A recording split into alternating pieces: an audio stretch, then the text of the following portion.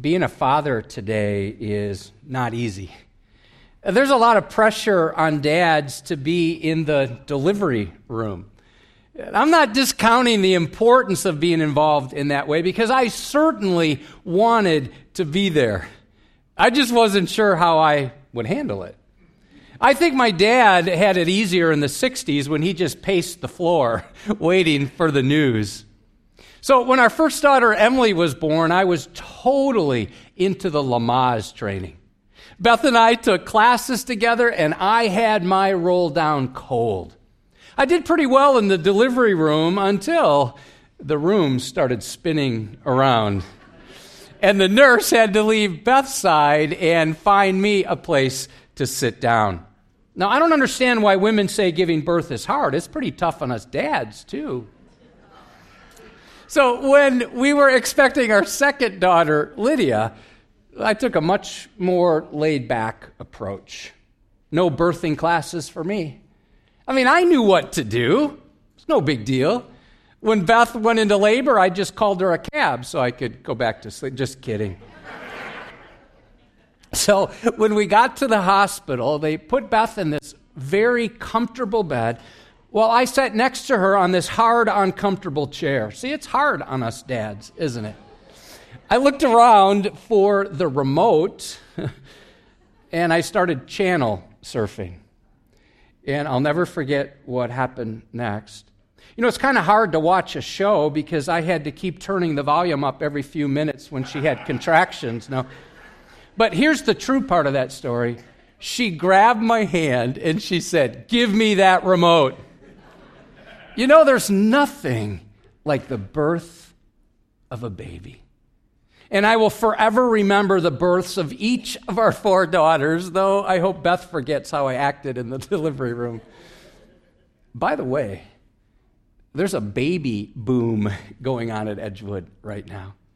A couple weeks ago, we had 5 baby dedications in one service, and I thought it'd be helpful for us as we give glory to God, what God has been doing in our Edge Kids ministry just since January. So during the 9 o'clock hour last weekend, there were 24 babies in the nursery.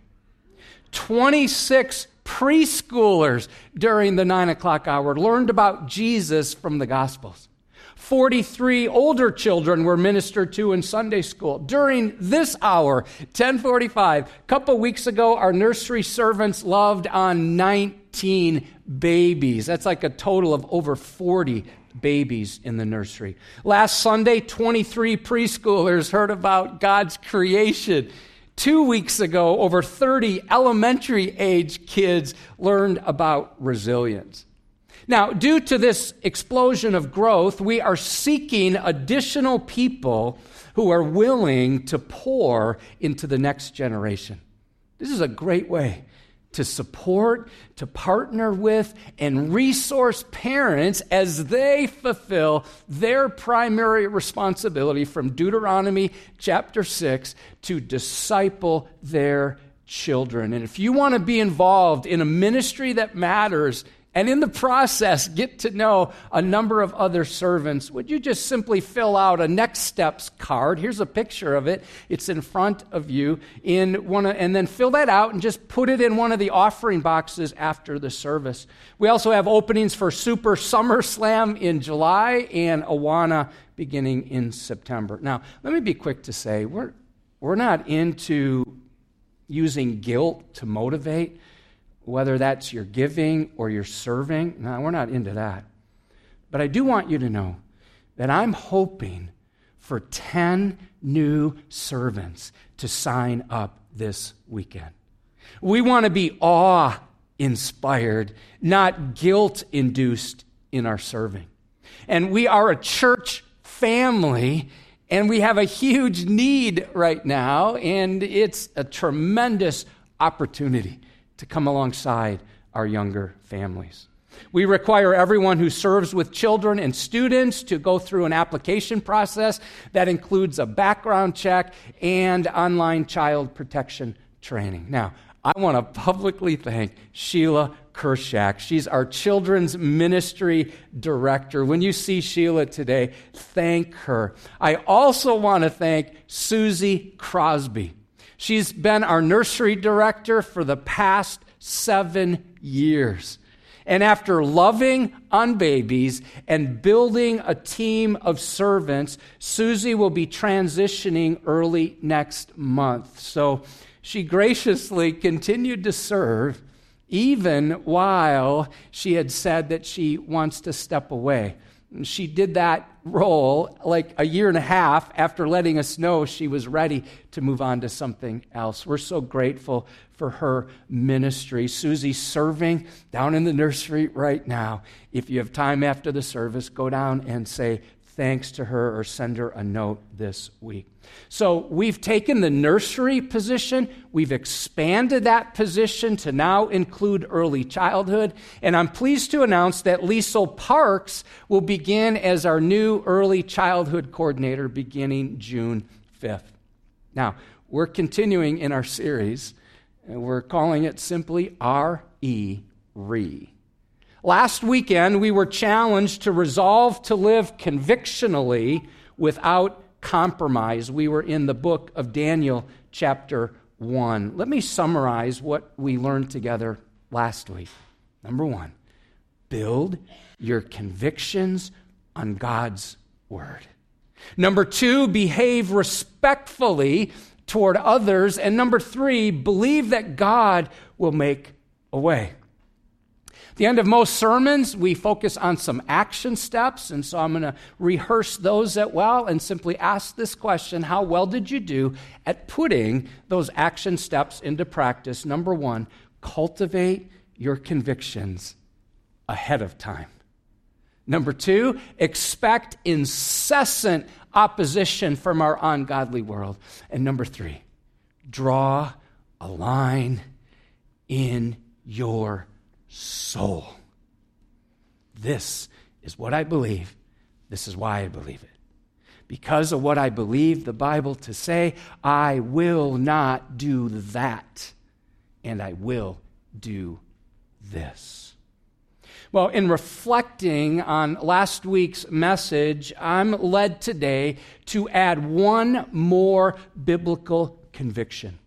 We're reminded from Genesis 1:27 that everyone is created in the image of God, and therefore everyone has great worth, great value, great dignity.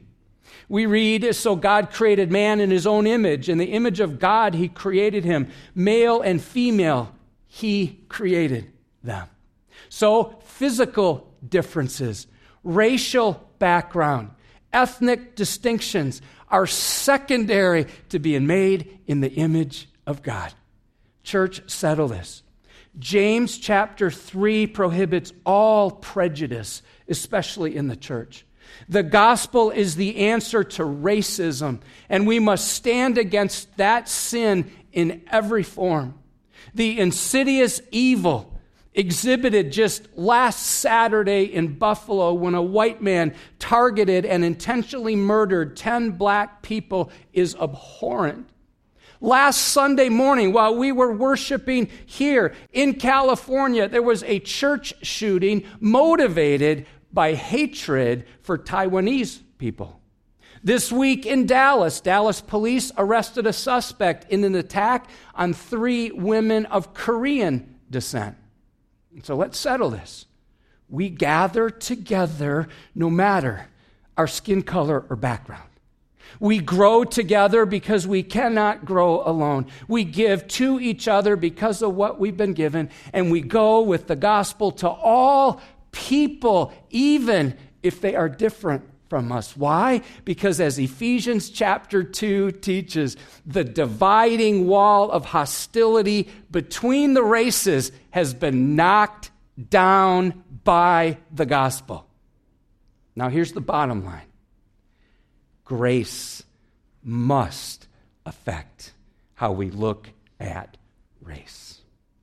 Well, today, we're going to look at what Jesus said about another kind of birth. Our topic is rebirth, which is defined as being born again from above, having a new or a second birth.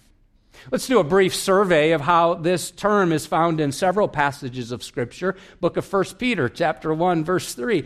Blessed be the God and Father of our Lord Jesus Christ. According to his great mercy, he has caused us to be born again to a living hope through the resurrection of Jesus Christ from the dead. Same chapter, verse 23, since you've been born again, not of perishable seed, but of imperishable, through the living and abiding word of God. Galatians chapter 6, verse 15, neither circumcision counts for anything, nor uncircumcision. Here's what counts, a new creation.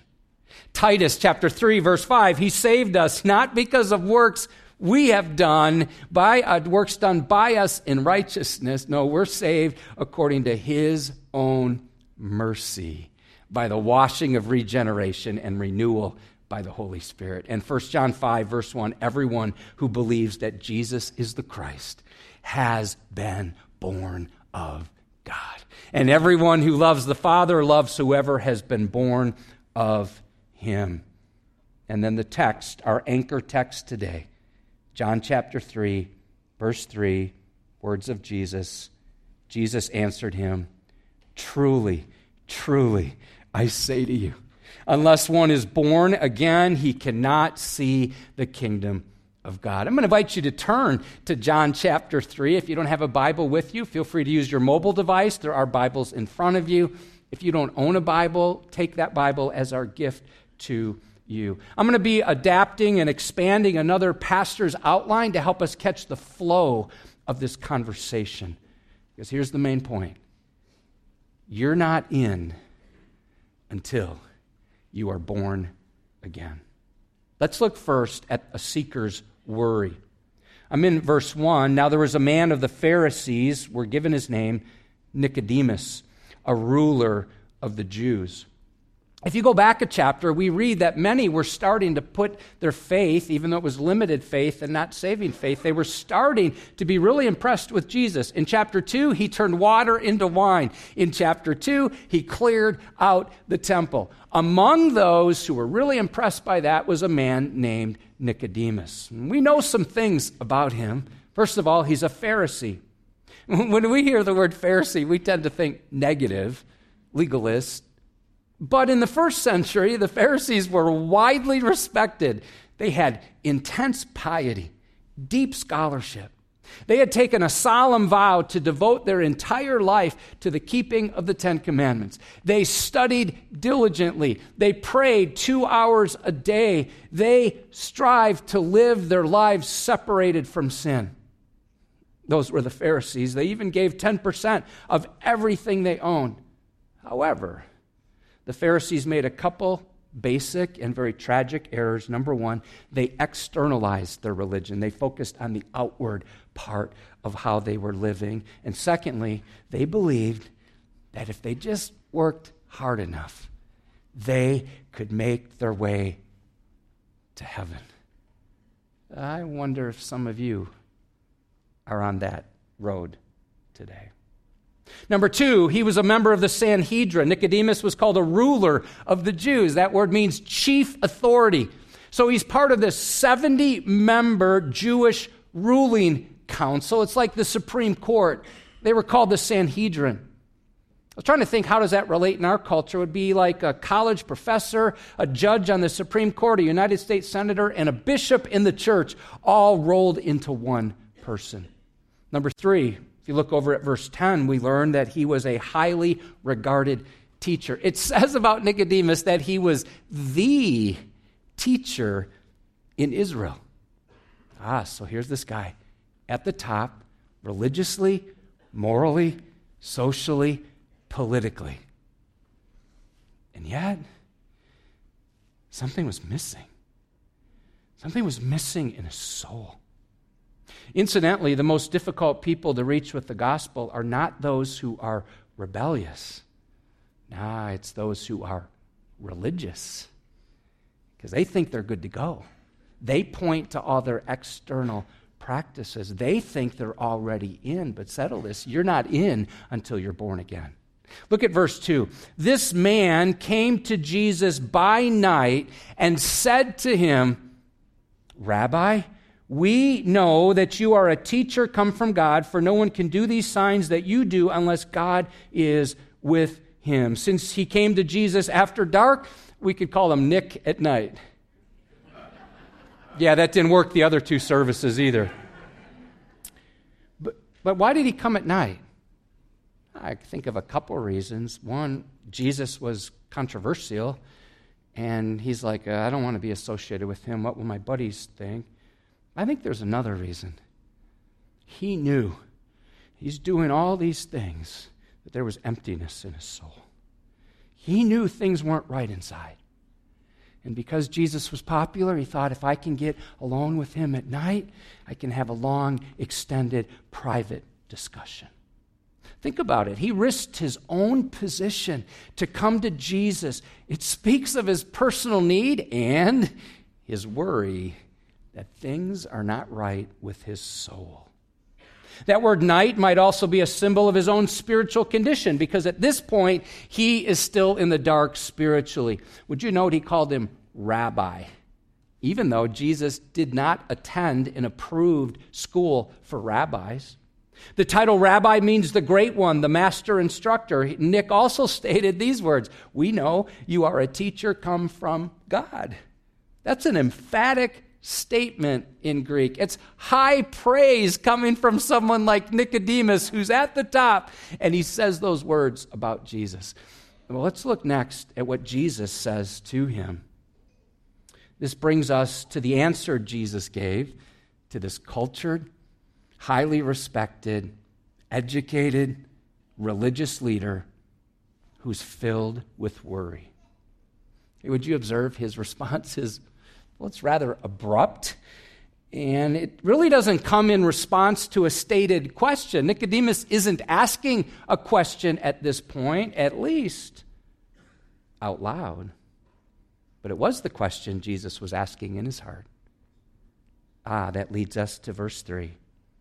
Jesus answered him, truly, truly, I say to you, unless one is born again, he cannot see the kingdom of God. Jesus elevated the importance of what he's about to say, would you notice, by repeating two words, truly, truly. That means most assuredly. So be it.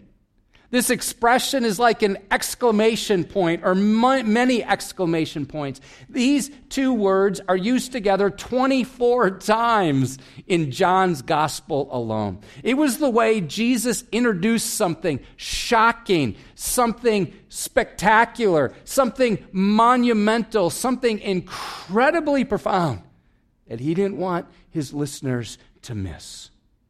In the original, the word is amen, or amen, which is a word of finality, Revelation 3:14. The words of the amen, the faithful and true witness. The phrase born again means again and above. This double meaning shows Nicodemus must be reborn from above. Oh, and would you observe the word unless? That signals a necessary condition. It's an imperative. It's a command revealing, well, there are no other options. The only way to see and experience the kingdom of God is by being born again from above. Now, despite all his learning, Nicodemus was baffled by this thought. Instead of reforming himself or becoming more religious, which was kind of the path he was on, Jesus said, you need to be reborn. And in this one sentence, the Savior swept away everything this religious guy stood for. You see, as a Jew, he thought he was already in.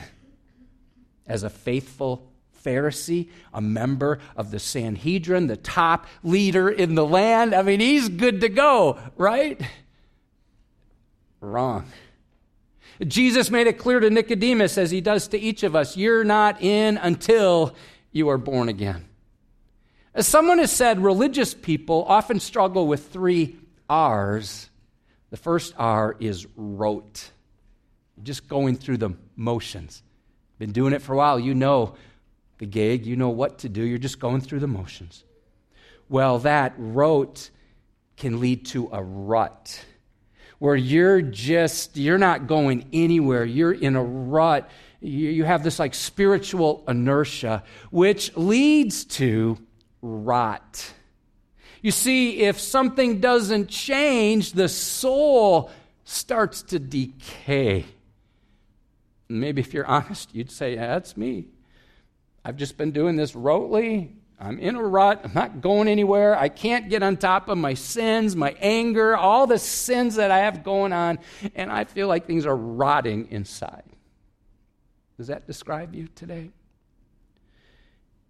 Has your rote religion put you in a rut, which is leading to rot in your soul? Being good is never good enough because it's not about religion. It's about rebirth. Well, in verse 4, Nick is ready to head back to the delivery room. Look at, he takes Jesus literally. Nicodemus said to him, how can a man be born when he's old? Can he enter a second time into his mother's womb and be born? Well, he totally missed the point. Jesus was not talking about a second physical birth. No, Jesus was talking about a completely different kind of birth, a spiritual birth. See, your physical birth introduces you to the physical world, but if you want to enter the kingdom of God, the world of spiritual reality or ultimate reality, you need a spiritual birth. That leads then, number 3, to the Spirit's work. Notice how Jesus answered now. This time, he is asking a couple questions, right? Verse 5, Jesus answered, there it is again. Truly, truly, I say to you, unless one is born of water and the Spirit, he cannot enter the kingdom of God. That which is born of the flesh is flesh, and that which is born of the Spirit is spirit. Now he uses 2 very strong words, unless and cannot, to show there is no other way. And this is often how Jesus taught, Luke 13:3, but unless you repent, you will all likewise perish. Now, there's been some differences of opinion among commentators. What does this mean? Well, some think water refers to our physical birth because, well, after all, we were swimming around in water for 9 months before birth, and then the being born of the Spirit refers to our spiritual birth. Others think this verse refers to baptism. But the water Jesus speaks of here symbolizes the cleansing that comes from the Holy Spirit. No, I believe Jesus had something else in mind. He had the book of Ezekiel in mind. Ezekiel chapter 36, a passage Nicodemus would have known well. I will sprinkle clean water on you, and you'll be clean.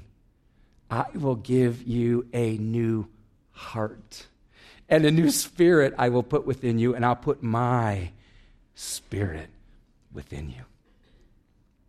My guess is some of you have tried to clean yourself up on your own.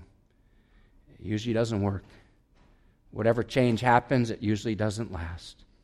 You see, our fallen flesh cannot achieve lasting fruit. It's only the Holy Spirit who can effect permanent life change. It's not about rules. It's not about regulations. It's not about religion, because none of that can give you a clean heart. None of that can give you a new spirit. Now, to make sure Nick doesn't misunderstand the truth, let's drill into verse 7. It's like another exclamation point. Do not marvel. I wonder if at this point, if Nicodemus kind of has his mouth open like, what? So Jesus says, Nicodemus, don't marvel that I said to you, here it is again, you must be born again. No doubt he was astonished. And so Jesus used the phrase, you must be. This is a strong imperative. It's universally binding and absolutely necessary. They settle this. The new birth is not optional for any of us. It's not like, well, there are some Christians who are really into that Jesus stuff. They're the born-again ones, and I'm over here. I'm not fanatical like that. No, listen, if you want to go to heaven, you must be born again. Jesus didn't say, I recommend you be born again. He didn't say you should be born again if after investigation it seems to meet your needs. He didn't even say, I think it'd be a good idea for you to try this out and see how it goes. No, he didn't say that. He used urgent language with a very forceful command. You must be born again. Oh, let me point out one other thing. Do not marvel that I said to you. That's first person. He's referring to Nicodemus. But the second you is plural. He's referring to everyone must be born again. Oh, let me remind you, he spoke these words not to some immoral outcast from society, but to one of the most religious men of his day. And by all human standards, Nicodemus was a very good guy, certainly a man you and I would admire for his intense devotion to God. But Jesus said to him, you must be born again. So if he needed to be born again, what about you? What about me? Do any of you have the religious pedigree Nicodemus had? I doubt it. See, the truth is that we are much less religious than Nicodemus was. And if he needed to be born again, then we surely do as well. Here's a question. Let me just lay it out there and see what God does with this question in your own heart and soul. Have you ever been born again? I'm going to circle back to that at the end of the message and give you an opportunity to be born again today. Now, just in case I haven't made myself clear, I'm not asking about membership. I'm not asking about whether you were baptized. I'm not asking about your giving or whether you attend special events, whether you do good works. I'm not asking about your personal morality. Nicodemus had all those things down cold. Jesus said to him, you must be born again because you're not in until you're born again. If you want to go to heaven, that's the only way to go. You must be born again. If you're not, you won't see the kingdom of God. Nicodemus was a good man who knew about God, but he didn't know God personally. And his search reminds us that being good is never good enough because it's not about systems, it's all about the Spirit. Now, all of this is a bit mysterious, isn't it? I mean, how does this actually work? I mean, how is somebody born again? How does someone get saved? These are like synonyms. How are they converted? How does it happen? Well, we're given a clue, verse 8. The wind blows where it wishes, and you hear its sound. But you don't know where it comes from or where it goes. So it is with everyone who's born of the Spirit. In Greek, the word wind and spirit come from the same word. I enjoy going on long bike rides on Mondays when I'm off if the weather's nice. Well, this past Monday, we live in Moline, so I got on my bike, went down a big hill to Ben Butterworth, and sometimes I go to the right, and sometimes I go to the left on the bike path. Well, today I decided to go to the left and catch the new I-74 bike path to go over the bridge. I had not been over there yet. So I hung a left, went on the bike path, made my way up the bike path over the bridge, came down, worked my way. It's not easy to get to the bike path in Davenport yet, but I worked my way there. So I was on that part of the path. Then I crossed the Arsenal Bridge, came back on the bike path, made my way back to Ben Butterworth, and then back home. So I'm going all different directions. And wouldn't you know it, no matter what direction I went, the wind was in my face. Some of you ride bikes. It's like, where's that? How does that happen? I'm going north and it's in my face. I'm going south, it's in my face. West, east, it's there. And it was frustrating because I'm like, I'm pedaling hard. I'm kind of puffing. And I started looking around and I'm like, where's the wind? Where's it coming from? Like, where is it going? I had no idea. Here's why. I couldn't see the wind. But I could see the effects of the wind as the river's starting to churn up right before whitecaps come on it. I could hear the wind whistling through my helmet. I could see leaves in the tree. I could see the effects of the wind, but I could not see the wind. Friend, in a similar way, the Holy Spirit blows where He wishes, causing some to be born again. We can't see Him, but we can sure see His impact. Now, I want to pause here, and perhaps in this service you've heard more details than I have, so I apologize in advance. But before the first service today, I saw a news story on KWQC that there was a car, an SUV, that got on the bike path on I-74 at 2 o'clock this morning and plowed into 3 people who were seriously injured. And I just want to pause here and lead us in prayer. God, I know we don't have all the details, but You do. But Lord, we know that these lives matter. And we want to pray for these individuals who were struck by the vehicle.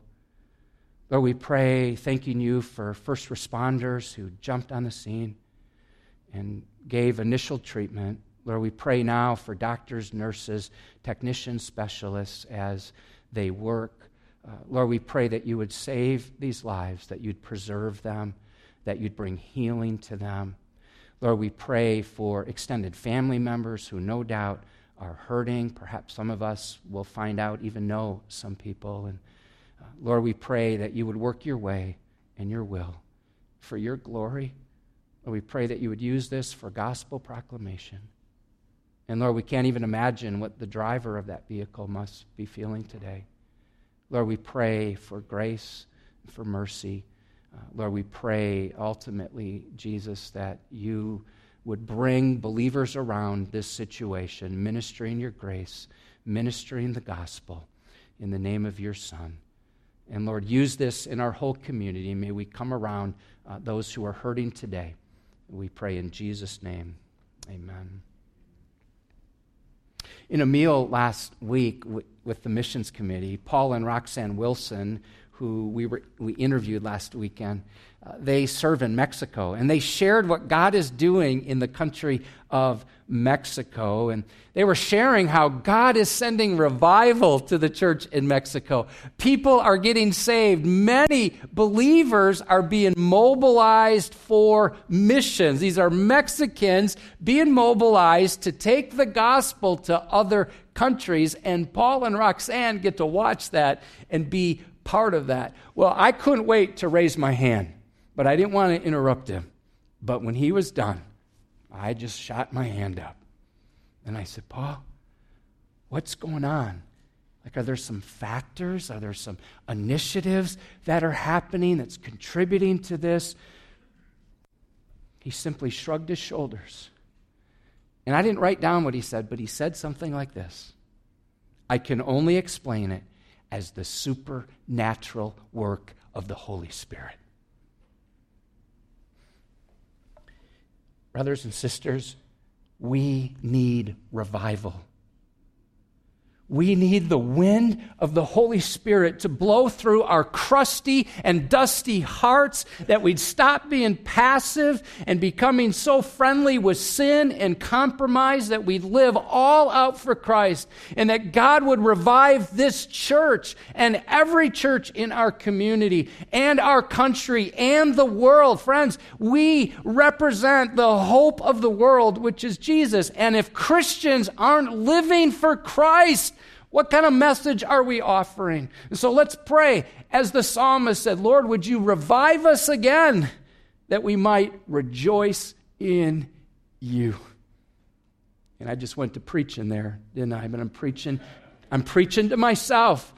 Don't be settled. Don't be a settler for where you are spiritually. Say, God, what's my next step? And how can I be all in for You? Number 4, the sinner's welcome. Here's how some of us think: if I just find the right boyfriend, the right girlfriend, then I'll be happy. Oh, if I just get the right house, bigger house, next possession, well, that'll satisfy me. If I just have this next experience, this next vacation, that will satisfy me. And then I'll really be good and things will be great. Some of you have tried that and you're like, doesn't work. Read the book of Ecclesiastes. Listen, we don't need to try a new principle, a new person, a new principle, a new possession. What you need to do is to trust in a person with a capital P, the Lord Jesus Christ. Now, drop down to some very familiar words, but before you do, recognize the tendency you may have, because I have it too. I want us to look at John 3:16. Here's our tendency, like, oh yeah, I know that verse. And then we tune out. Now, don't do that. The reason it's one of the most popular verses is because it is rich. It is filled with just this beautiful truth. This verse starts with what God does and ends with what we must do. Let me remind you of the context. This is Nicodemus in his conversation with Jesus at night. Same chapter, verse 16. For God so loved the world that he gave his only Son, that whoever believes in him should not perish, but have eternal life. Verse starts with God, and then it ends with what you and I must do. Notice first, God loves. I really like that little word, so. For God so loved. It's as if God took the volume button on love and he cranked it up high. It's not just that he loved, he so loved. That word love is the word agape. It means an unconditional covenant kind of love. Oh, it's also a verb, meaning it's a word of action. Now today, you might not feel loved by others. Maybe you struggle even loving yourself because you know how dark your soul is. Friends, God loves you more than you can even imagine. You matter to the Majesty. He takes great delight in you. Zephaniah 3:17, when he thinks of you, he breaks out into song. No matter what you have done, he loves you no matter how you've been living. He treasures you in spite of all your transgressions. Secondly, that love leads to an action. God lavishes. Notice, because of that love, he gave. That word gave is a word of sacrifice. And then, thirdly, we lean. See, it's helpful to know God loves me and God lavishes that love on me. If we just leave it there, that's not enough. That's just like, oh, that's cool, that's neat. We might even feel good about that. But notice, we're called to believe in him, to lean on him. Oh, see this. God loves everyone. That's the whole world. But God loves whoever. And that's you. That's you individually. He loves everyone and everyone individually. Whoever believes. He loves the whole mass of people, and he loves me in my mess. Being good is not good enough because no one is good enough. So the issue is not right behavior. The issue is right belief, believing in Christ. And then we live. I love how the verse ends. Should not perish, but have eternal life. Oh, would you observe this is the only negative aspect of this verse? The word perish, should not perish. The word perish means to be eternally separated from God. Another word for this is hell, which is a real place of eternal and conscious judgment, described as a place of darkness, weeping, gnashing of teeth, eternal fire, and torment. That's how Jesus described it. But notice the word but. Should not perish, but have eternal life. You don't have to go there. We don't have to perish. So the word believe means to cling to rely on, to trust in Christ so completely that you cast all you are and all that you have and all you hope to become on Jesus Christ as your Savior and as your Lord, as your forgiver and your leader. Now, not only do we sometimes tune out John 3:16, but often we stop there. I invite you to move ahead 2 verses. For God did not send his Son into the world to condemn the world, but in order that the world might be saved through him. Whoever believes in him is not condemned. Oh, it doesn't end there. But whoever does not believe is condemned already because he's not believed in the name of the only Son of God. There's 2 surprising truths in these 2 verses. Here's the first. It's such good news. If you believe in Christ, you will not be condemned. Jesus was sent on a search and save mission. He didn't come to condemn. He came to convert sinners. But don't leave the second part off. If you don't believe, you're condemned already. In other words, you might want to lean in here. If you choose to not be born again, you are condemned right now, and you will be condemned in hell forever. You're like, those are strong words, Pastor. That's what Jesus said. Let me say it like this. If you choose not to believe, you're already condemned. See, most of us think this way, that people who do really, really, really bad things end up going to hell, and I'm not like them. I'm somewhere this side of that, so I'm good to go, or I hope I'm good to go. I'll sprinkle in some good works, some good behavior. I'll go to church once in a while. That surely that will get me in. Now, let me say the gospel truth, and I'm going to repeat the sentence.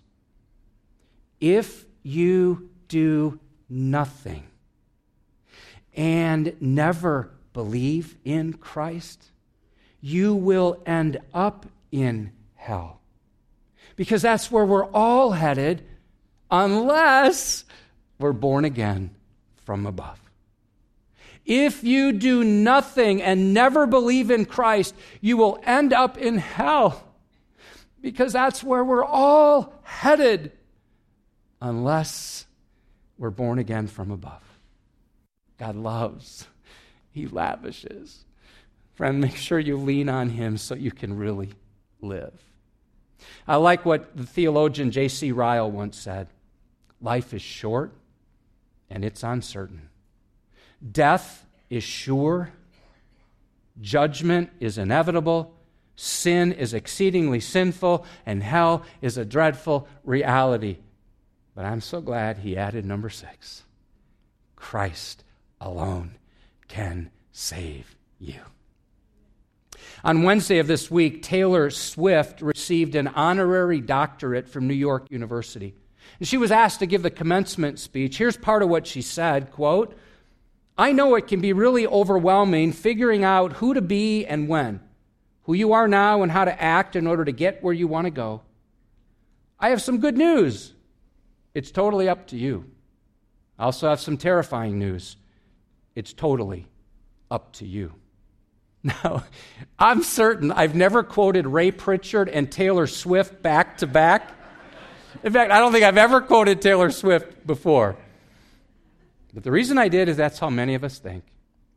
Listen to Ray's corrective. Don't get confused about your part in salvation. You provide the sin. Jesus provides everything else. So let me say it again, just in case you missed it today. You must be born again. Isaiah 45:22. Listen to God's heart here. He says, turn to me and be saved, all the ends of the earth, for I am God and there is no other. If you look at the very last verse, John 3, Whoever believes in the Son has eternal life. Whoever does not obey the Son shall not see life, but the wrath of God remains on him. John 20:31, by believing you may have life in his name. In the margin of the Bible that Martin Luther translated into German, he wrote these words. Perhaps you've heard them. Born once, die twice. Born twice, physical birth, spiritual birth, die once. You know, I first came across this verse, John 3:3, when I was in college and sitting in a Bible study. I ended up in this Bible study after my college roommate had the courage to tell me he didn't think I was a Christian. Well, after I blew up at him and cussed him out, I realized he was right. And so I realized that as I'm sitting here in this study, that I was uncomfortable. I'm surrounded by guys with open Bibles on their laps. I'm using a borrowed Bible, but there was a part of me that I knew I had rot in my soul. And so I'm listening, I'm trying to understand, I'm uncomfortable at the same time, and that might be some of you. You're like in church today, you're like, this is weird, but God's drawing me. And so I'm sitting there, and they're reading it, and we come across verse 3.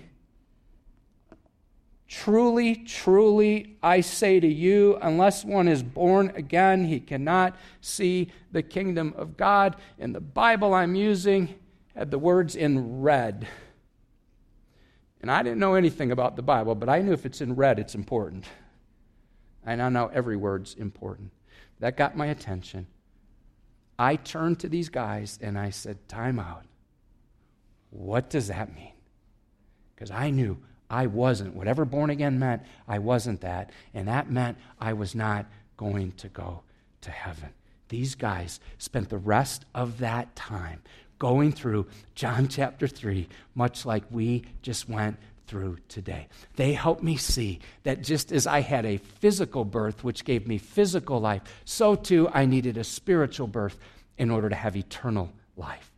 They helped me see that I was not in until I was born again. After that Bible study, I went back to my dorm room. I finished reading the entire Gospel of John, and then I closed my eyes and I prayed, which was perhaps the first prayer I'd ever prayed from my heart. I knew a bunch of memorized ones. And I leaned into the Lord and asked him to be my Savior and my Lord.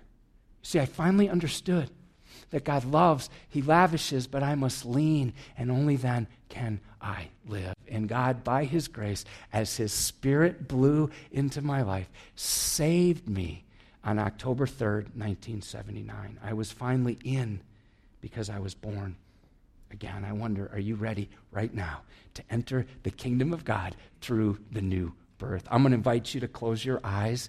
Those of us who are Christ followers, you pray for others around you who have not yet made this decision. I'm going to lead in prayer. You just pray along quietly if you've not done this before, if this is where you're at. God, I don't really get how you can love me when I feel like such a loser most of the time. God, I don't understand how you can accept me. I know I don't measure up. But I'm beginning to understand that you love me so lavishly, that you sent your son Jesus to die in my place as my substitute, paying the price for all of my sins on the cross. I confess that I am a sinner, and I repent. I turn from how I've been living. I need you. I desperately need you to save me from my sins. For you are the Christ, the Son of the living God. I desire to live under your lordship for the rest of my life. So thank you for not only being born, but for dying in my place and rising again so I can be born again. Save me. Come into my life. I receive you. I want to be born again right now, and so I receive you by faith so I can live with you forever. Oh, and if there's anything in my life that you don't like, get rid of it. Make me into the person you want me to be. In Jesus' name I pray. Amen. If you prayed that prayer for the first time today and you would have the courage just to lift your hand up so we can rejoice with you, would you? Okay, someone right over here on the left. Fantastic. Yeah, praise God. Wait, that's your son who just got baptized. Grandson. Your son right behind you. Well, congratulations. That's fantastic. So if you just trusted Christ, may I be the first to enter the delivery room and wish you happy birthday? Yes. Now, you may be wondering, what do you do as a new Christian? Well, there's some steps we can help you with that. But I thought, well, I just look up what happened with Nicodemus after John chapter 3. Do we see him again? Yes, we do. John chapter 7, he stood up for Christ. He publicly identified himself with Jesus. People had turned on Jesus. Here's what Nicodemus said, verse 52 of John 7. Does our law judge a man without first giving him a hearing and learning what he does? The second thing we see from Nicodemus is that he served Jesus. So here's a challenge for all of us. Stand up for Christ this week and serve him with all that you have. In John 19:39, after Jesus died, it was Nicodemus who helped Joseph of Arimathea with the burial arrangements for Jesus. Nicodemus also, who earlier had come to Jesus by night, came bringing a mixture of myrrh and aloes, about 75 pounds in weight. Now, here's how we're going to end today. I'm going to pray, but I'm going to just mention a couple things before I do that. First of all, one of our young adults will be commissioned next weekend for a short-term trip, and she's going to a country where she plans to live full-time. So she's going to go soon in order to kind of get her bearings, and we deliberately don't use her name because of where she's going, because of the danger that would be for her. But she'll be right out these doors at the table. Would you stop by and just encourage her? Maybe take a prayer card. That would be great. Secondly, on Friday, 30 people from Edgewood are leaving for Israel. And I want to spend time praying for them as we leave today. I want to pray that this becomes a significant time, like a spiritual retreat, not just a vacation, not just tourism. The third thing, well, it's an assignment, really. After I'm finished praying, instead of just heading for the doors or turning and talking to the person you came with or the friend you see, spend the first 5 minutes talking to someone you don't know and just introduce yourself. It'll be a little awkward at the beginning, but you can go beyond that because we want to make sure we're connecting with one another. Okay, with all that, would you stand and let's pray. God, we thank you for what you taught us here today. Lord, thank you for this young woman getting ready to go. We continue to pray that you would provide her financial support. Thank you for so many who've come alongside of her. Lord, we also want to pray for those who are going to Israel. All the details, all the nervousness, all that involves. Lord, we pray that all those details would be processed well. And Lord, that this would be a time of accelerated spiritual growth, especially for the 4 or 5 young people who will be going on the trip as well. Lord, also now make us a church communicating the gospel to those around us, living in community with one another as we offer the word of life to those we come in contact with this week. We pray in Jesus' name, and all God's people said, amen. Have a good rest of the day.